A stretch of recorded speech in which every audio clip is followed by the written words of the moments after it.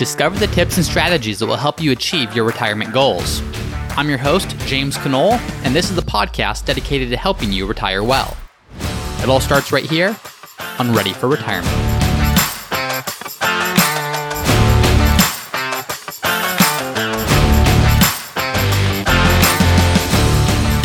Hi everyone, and welcome back to another episode of Ready for Retirement. I'm your host, James Knoll, and this is the first episode of the year. So just wanted to stop real quick before jumping in today and saying, if you've been listening for a long time, thank you very much. It's been fun to be on this journey with you and looking forward to another fruitful year. And if you're a new listener, welcome. Really glad that you found the show and hope that you find a lot of value in it. Today, for the first episode of the year, we're going to be exploring another case study type episode, which is a listener question and just unpacking the question, approaching it from a few different standpoints, and really just looking at how would I approach this as a planner. Now, quick disclaimer, as always, nothing in this episode or any episode should ever be construed as specific investment or planning advice. It's really just for illustrative, educational purposes only. That being said, let's jump into the question today. The question is this. It says, "Hi James, I've watched most of your YouTube videos and listened to many episodes of your podcast. You have a great understanding of various retirement strategies and financial concepts, which is evident in your clear and concise explanations. I also find your reasoning easier to follow than with other financial YouTube channels. Here's our situation." And I've changed the names here. So here's our situation. My wife is Jill, 47 years old. She earns $75,000 per year as a registered nurse with part-time flexible hours. My name is Jack. I'm 45 years old. I earn $215,000 per year, and I'm a full-time engineer, and we both live in California. We have about $1.2 million in traditional pre-tax accounts and $1.6 million in post-tax accounts. Our only debt is $200,000 left on a 3.25% mortgage with monthly payments of $2,360. We've been using extra money to invest, but could pay off before retiring if beneficial. I believe there are another 9 to 10 years on the mortgage if we don't pay more than minimum. I would like to retire in a year or so, and my wife would like to continue working part-time until maybe 55, where hopefully she can withdraw from our 403B in Memorial Care Retirement Plan, which is post-tax, if she qualifies for the withdrawal at 55 option. This will also provide us health care until 55, after which we may sign up for the ACA health plan. Our current plan would be to set up a 72T plan to fund our lifestyle until age 59 and a half. Jill's $75,000 of income almost fills up the federal 12% tax bracket, and we would probably set up the 72T to bring us to around $130,000 per year total. 10% of our portfolio is conservatively invested, and the other 90% is in higher risk equities. I'm comfortable with risk management and lowering the risk as we get further into retirement. Here are the issues I'd like to discuss. Can we set up a 72T if additional money is needed? Number 2, will we have access to the 403B and Memorial Care Retirement Plan if Jill retires at 55? Number 3, I'm not sure how to estimate expenses in the later years of life, say 80 plus. And then number 4, we currently have about $1 million in home equity. How does that factor into retirement? All right. Well, thank you very much for that question. And there is a lot to unpack here. So as we're going through this, there's clearly more information to unpack here than we can do on a 20 or 30-minute episode. But I want to hit on the key pieces. As you're looking at this, the challenge is really both varying income streams. You have one income, which is for the next year or so, where both of you are working and your income is higher. Then after that, income goes down because we're going to assume that Jack retires and Jill continues to work at a part-time rate. And then after that, Jill retires. And then in the future after that, Social Security kicks in. And so what you kind of have is this income that starts at one place, which is much higher, and then it staggers down, and then it might stagger back up with things like Social Security in the future, combined with also staggered expenses. Of today, you have your expenses, which is you have your basic living expenses, plus you have a mortgage, plus you're saving for things like retirement. In the future, that mortgage will go away. And in the future, you're no longer going to be saving for retirement. But also in the future, you might need to add on things like health insurance if you retire before age 65 and Medicare kicks in. So the issue and the planning point you're going to be dealing with at the high level is varying degrees of income over the next several years and decades, as well as varying degrees of expenses, as you have some expenses that are dropping off, some expenses that are added on, and those are going to be fully consistent over time. So here's where I like to start with this. Number one, before diving into investment stuff or tax stuff or income stuff or any of the details, let's just look really high level to say, could this be possible? Again, nothing here should be construed as advice. This is just for illustrative purposes, but let's look very broadly speaking at, could this be possible? Well, here's what we do know. We know that today, between pre-tax and after-tax account balances, there's about $2.8 million. We also know that today, Jack and Jill, again, the names have been changed here, but Jack and Jill, it seems, are saving to their portfolio, and I don't think it's unreasonable to assume that that 2.8 might grow to $3 million by the time that Jack retires. Now, anything is possible, of course, in the next 12 months in the market, but having that portfolio at $3 million is certainly not unreasonable, and it's a nice round number to plan for as we're just looking at this from a high level. So let's assume that in the next 12 months, this $2.8 million of assets grows to $3 million. Of course, we know it could just easily drop to $2 million if there's a 30% downturn in the market, but we're going to use $3 million as a starting point. So here's what we do know. We know that they also need income of $130,000 per year. Now, I don't know if this is including taxes or if this is not including taxes. If this is how much you want after taxes, then really your expenses would be higher because you have to end up with $130,000 after paying taxes. So that would be one thing to clarify, certainly as you're looking at this, but I'm just going to use this $130,000 number. We also know that Jill has work that will continue for the next 7 years after Jack retires. So if you need $130,000 and $75,000 of that is coming from Jill's work, the difference is $55,000, meaning $55,000 is how much would have to come from your portfolio at that point. Well, if we're taking $55,000 from a $3 million portfolio, which is the assumption we're making here, that comes out to about a 2% withdrawal rate. So as you look at that 2% withdrawal rate, it would appear, assuming you're invested correctly and assuming you get somewhat reasonable rates of return in the future, seems like a very doable withdrawal rate. It's not looking at this and saying, or it's not raising any red flags or saying that might be a significant amount to take out of your portfolio that might cause issues down the road. It seems very reasonable. Whether you're looking at the rule of 4% or you're looking at guidance guardrails or you're looking at something more unique and specific to your case, very much within the confines of what you might consider a sustainable withdrawal rate. Even if we look at this and say, well, we cannot guarantee that $2.8 million today is going to go to $3 million in a year. What if there is a major market downturn? And what if we do lose 30% of our portfolio value, which will recover over time, but would still be the starting point if there was a 30% downturn in the market? Well, even if you had $2 million in your portfolio, and you were taking out $55,000 per year to supplement Jill's $75,000 through work, that's still just a withdrawal rate of 3% per year. So still well within the confines of what you would expect from a sustainable withdrawal rate. So in looking at this, can Jack and Jill make this happen? Well, if nothing changes, then yeah, at first glance, this is probably very doable. But as I mentioned at the beginning, one of the big challenges here is differing levels of income and differing levels of expenses that are not going to be consistent throughout retirement. Their income is going to change. So it's not just this fixed 2% or this fixed 3% withdrawal rate over time that will stagger.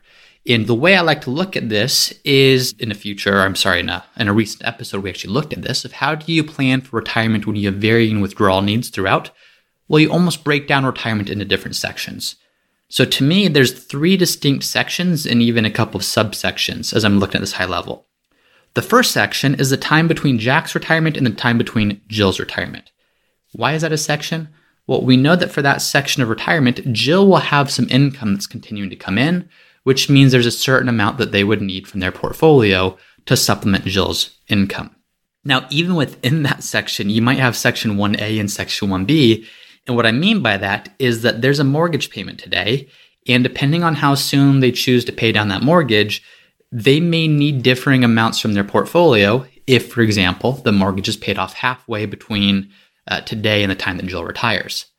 I say that because you would need more income today from your portfolio to pay that mortgage and pay for all the other expenses, and then less income from the portfolio after the mortgage is paid off simply because there wouldn't be that extra payment to the mortgage.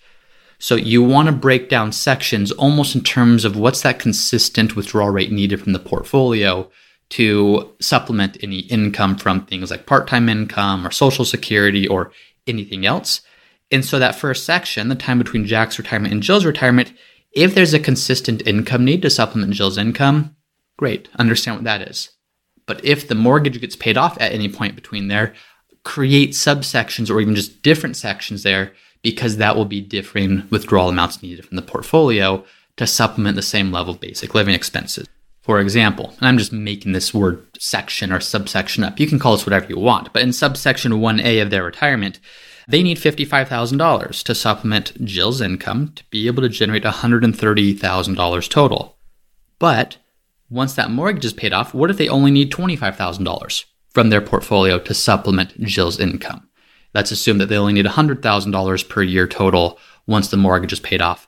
Well, $75,000 is coming from Jill's income, only $25,000 would be needed from the portfolio, which reduces the withdrawal rate that would be needed to be able to make this still happen.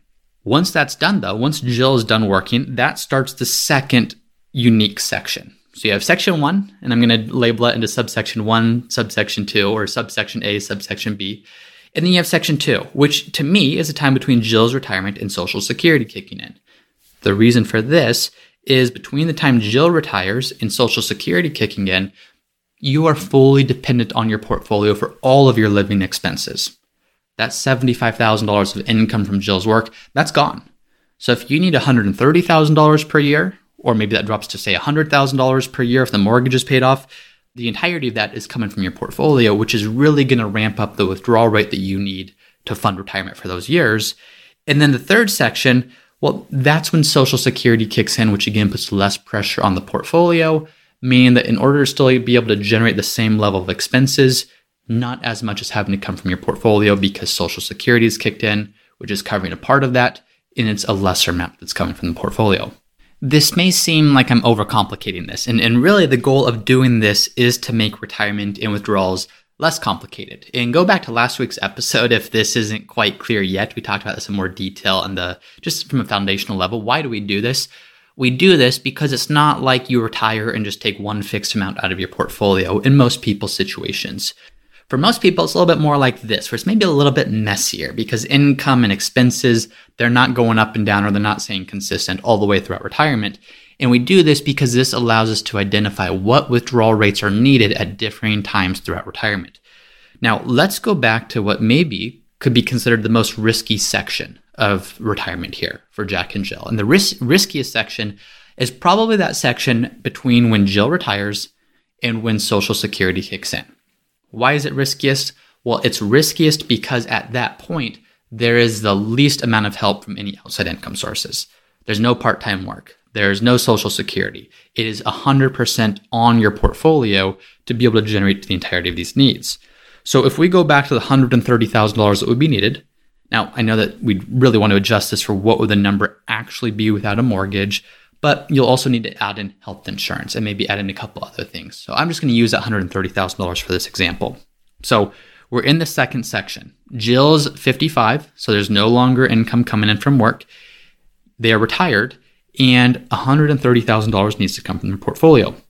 Well, here's where we need to make some assumptions of what will your portfolio balance be at that point, and will that balance be enough to be able to generate these levels of income? To start, let's assume the portfolio is still at $3 million.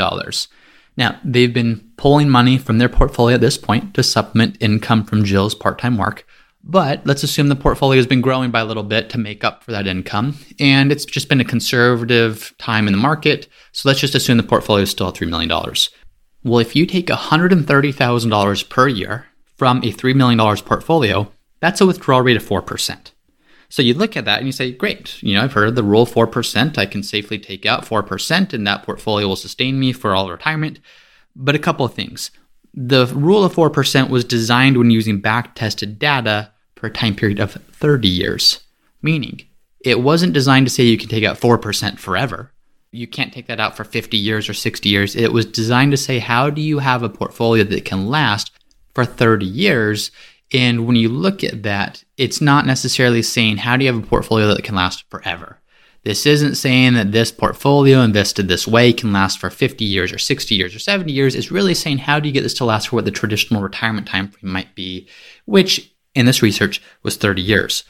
So as we're looking back at Jack and Jill, well, they're in a position where they're looking at a 4% withdrawal rate in this scenario, starting at age 55 or so. So 30 years puts you in the mid-80s, which with life expectancies today and the way things are going, certainly may not necessarily be long enough. Now, the rule of 4% is also fairly conservative, of saying in the worst case scenario of all market events, looking backwards, you could take 4% out and be okay over this 30 years. But just want to look at it from that standpoint to make sure we're using rules in a proper context. Also, as I've mentioned many times on this podcast, there are other approaches. It's not like the 4% rule is the only way that you can approach taking income out in retirement, but they depend upon how you're invested. So I will say at a start, taking 4% out in your mid-50s is not necessarily a bad thing, especially when you consider that Social Security will kick in the future and reduce some of the pressure on that. But here's where planning becomes a little tricky. If we knew exactly what the portfolio balance was going to be every single year, if we knew exactly what the market was going to do over the next several years and decades, this would be fairly easy to say, Jack and Jill, can you retire and be able to generate sustainable levels of income? The challenge is we don't. So let's look at that $3 million again. Well, if that's still $3 million by the time that Jill also retires, then they would take out about 4% per year to be able to maintain their standard of living. But what if the market doesn't do exactly that? What if the market grows by 10% rate of return from the time that Jack retires until the time that Jill retires, which is a time period of 7 years? So what if the market, or I guess more specifically, what if their portfolio grows at 10%, which really means it's growing about 8% net, because they're taking 2% out per year to live on. So if they're getting a consistent 10% per year, just for the sake of example, there's an 8% compounded growth rate still happening, which means by the time that Jill retires, there's actually $5.1 million in the portfolio. So if they actually had $5.1 million in the portfolio, then taking $130,000 out per year is a withdrawal rate of 2.5%. So you look at that and say, okay, that seems pretty sustainable. That's something that could probably last for the rest of their lifetime, assuming they're invested the correct way, and under reasonable market assumptions, probably be just fine going forward. But what if it is not that 10% per year growth rate assumption from the time that Jack retires until Jill retires? What if the market doesn't do so hot? What if the market loses 5% per year on average? Or again, more specifically, what if Jack and Jill's portfolio loses 5% per year over the next 7 years, which would be a total return of minus 30% over that time period? Well, if you compound that along with taking 2% out each year, now that $3 million portfolio turns into $1.8 million of portfolio value by the time that Jack and Jill are both retired, which is 7 years after Jack is done working. Well, if you look at that, and if you're taking $130,000 per year out of a $1.8 million portfolio, now you're looking at a withdrawal rate of 7.2%. So you can see where retirement planning can get a little bit tricky, or a lot of bit tricky, because we just can't understand exactly what the market's going to do, or we can't know exactly what the market's going to do ahead of time. And depending on what the market does, could take something that's a very sustainable withdrawal rate today, when we look at very reasonable assumptions going forward, and could very quickly turn those into unsustainable withdrawal rates, depending upon what the market does, depending on what your spending does, depending on these numbers of factors.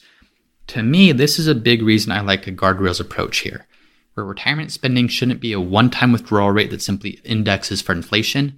Really, it should be something that has some rules around it, where look, if things are going really, really well, spend more. If your spending starts dropping too low, make sure that you increase your spending so you can enjoy what your portfolio has done for you. You can enjoy what your savings have done for you. But if things aren't going as well, or if there's a particularly down time in the market, can you cut spending temporarily? Don't cut it permanently, but if you can cut it temporarily, what that does is it puts less pressure on your portfolio as your portfolio is also falling with the market, giving it time to recover or accelerating the recovery so it doesn't take quite as long when the market does recover. This is also a challenge if you've ever done a Monte Carlo analysis. You might have seen something that says, hey, you're either going to die with $50 million to your name or you're going to run out of money by the time you're 75 years old. And you look at that and you go, what on earth? How does that apply to anything? How is that helpful?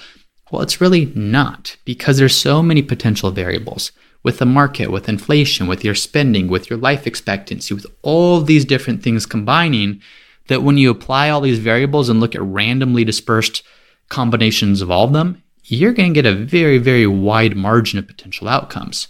So it's not so much about looking at your plan in one single point of time and saying, am I okay or not? That's a good starting point, but really you want to make sure that you're following up on that so that as things are happening, either good things or bad things, you're adjusting your plan accordingly. Now, back to Jack and Jill's plan, the third section would be when Social Security kicks in and beyond. I don't know what their Social Security benefits would be, but what I do know is it will reduce the withdrawal rates that will have to come from their portfolio. So that would be another good thing to look at is, okay, what will our expenses be at that point? How much of those expenses will come from our portfolio versus how much will come from Social Security?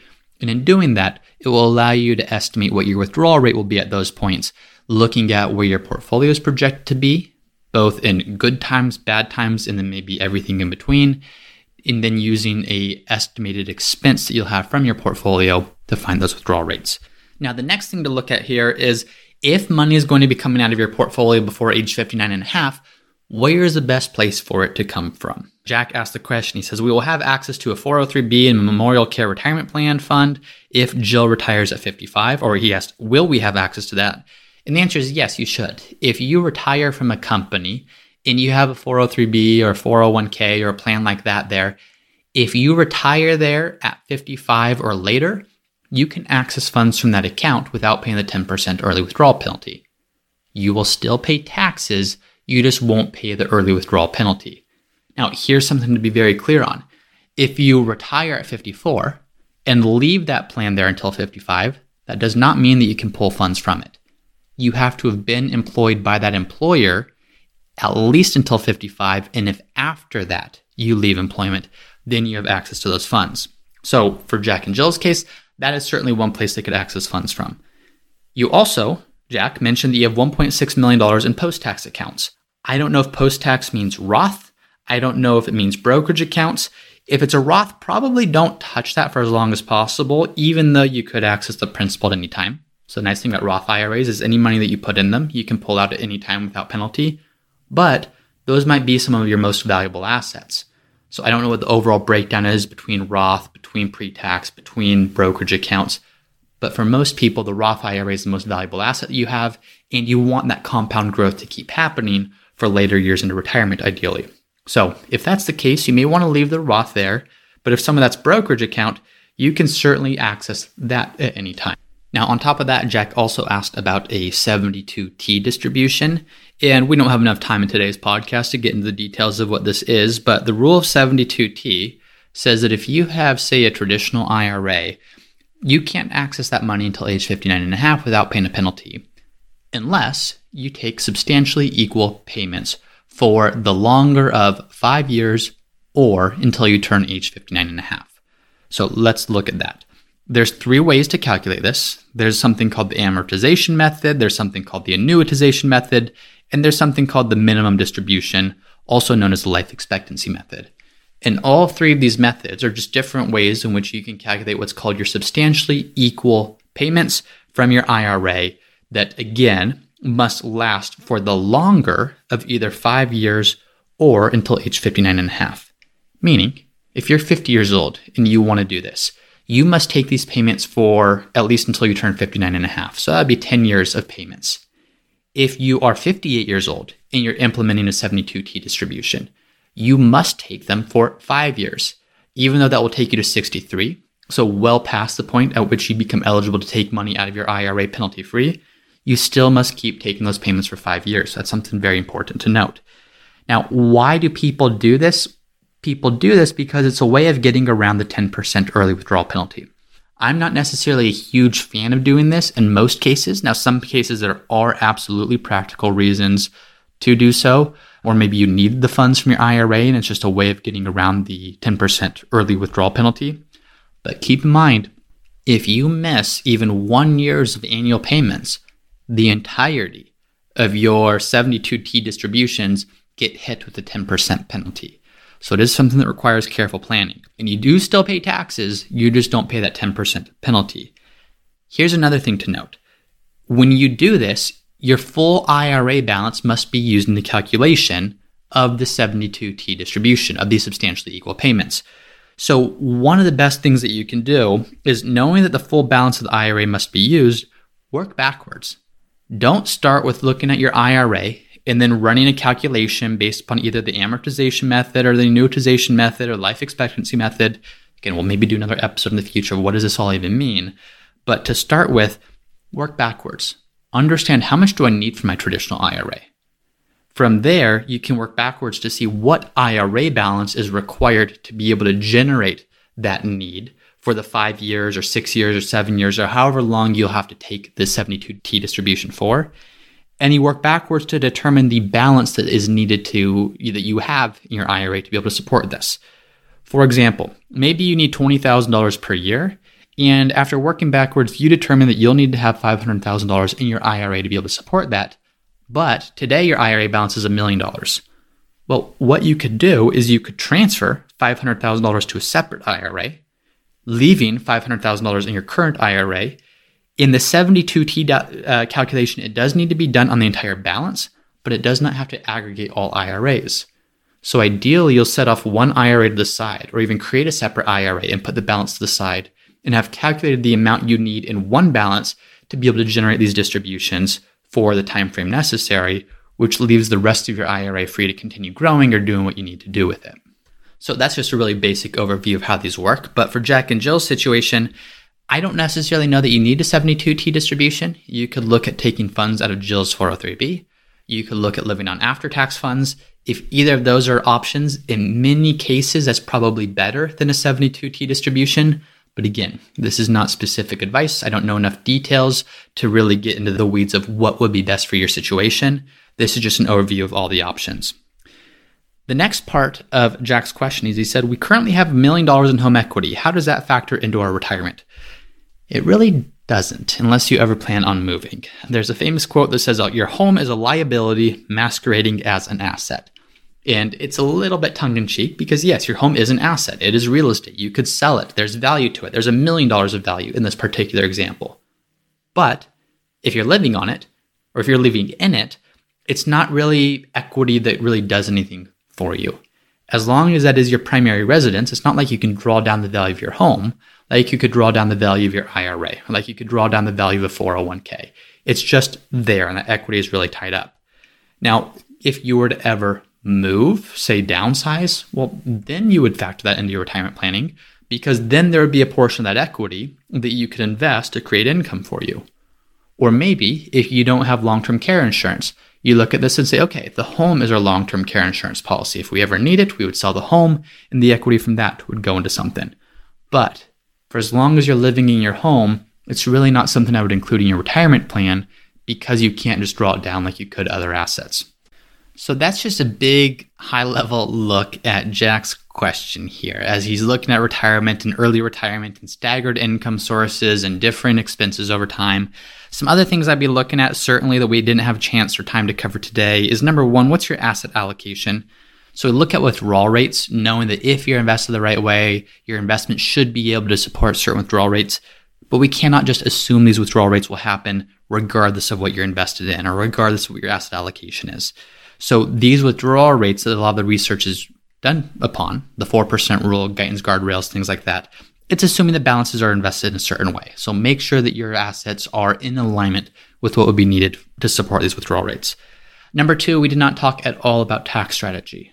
Tax strategy in terms of where you should pull funds from first, tax strategy in terms of should you do any Roth conversions the first year, tax strategies in terms of anything else like that. So that would be another thing that you'd want to be looking at. Three, probably the biggest thing that I just want to emphasize one more time is the need for ongoing adjustment. You can see here as we ran different examples of what can we expect in market growth over the next few years. Well, we can't expect anything, but we can look at different potential outcomes. Good outcomes, bad outcomes, anything in between. And what we saw is the impact of those outcomes could skew your actual withdrawal rates by pretty significant margins. So make sure that this isn't just okay, I'm good to go, I'm done, as much as can I do this and then continue to revisit it as things happen over time. And then number four, make sure that insurance coverages are looked after. This could be things like health insurance between the time that you're both retired and Medicare kicks in. This could be things like long-term care insurance of do you need to get a long-term care insurance policy or can you structure part of your assets in a way to self-insure? Or this could be things like life insurance of how would these numbers change if one of you predeceased the other in terms of that cuts out one Social Security benefit, in terms of that cuts out potentially an income for some time, that reduces your standard deduction and compresses some of the marginal tax brackets that the surviving spouse would be left with. So make sure that you have a plan, not just to say, can we make it, but that protects against any catastrophic event, whether it's a health event or a long-term care event or a life event, making sure to protect all this. All right, well, that is it for today's episode. Thank you very much for that question. I hope that was helpful. If you have not already done so, as the New Year's here, if you've been listening to the podcast for a while, check us out on YouTube as well. There's these recordings or there's these podcast episodes as well as more. And the intention of all of it is to help you create a more secure retirement. So check us out on YouTube. If you've not already done so, it would mean the world to me if you would leave a review on iTunes. It helps more people find us. It helps us just become more visible as people are looking for good resources for retirement planning. With that being said, thank you for listening, and I'll see you next time. Thank you for listening to another episode of the Ready for Retirement podcast. If you're enjoying the show, please subscribe and let me know by leaving a 5-star review. And as always, for a list of the notes and the resources mentioned in today's episode, you can find those at the Ready for Retirement website, which is readyforretirement.co. That's readyforretirement.co. And if you have a question that you would like for me to answer in a future episode, then you can also go to the Ready for Retirement website, readyforretirement.co. There's a page called Submit Your Question where you can submit a question for me to answer in a future episode. Thanks as always for listening, and I'll see you next time.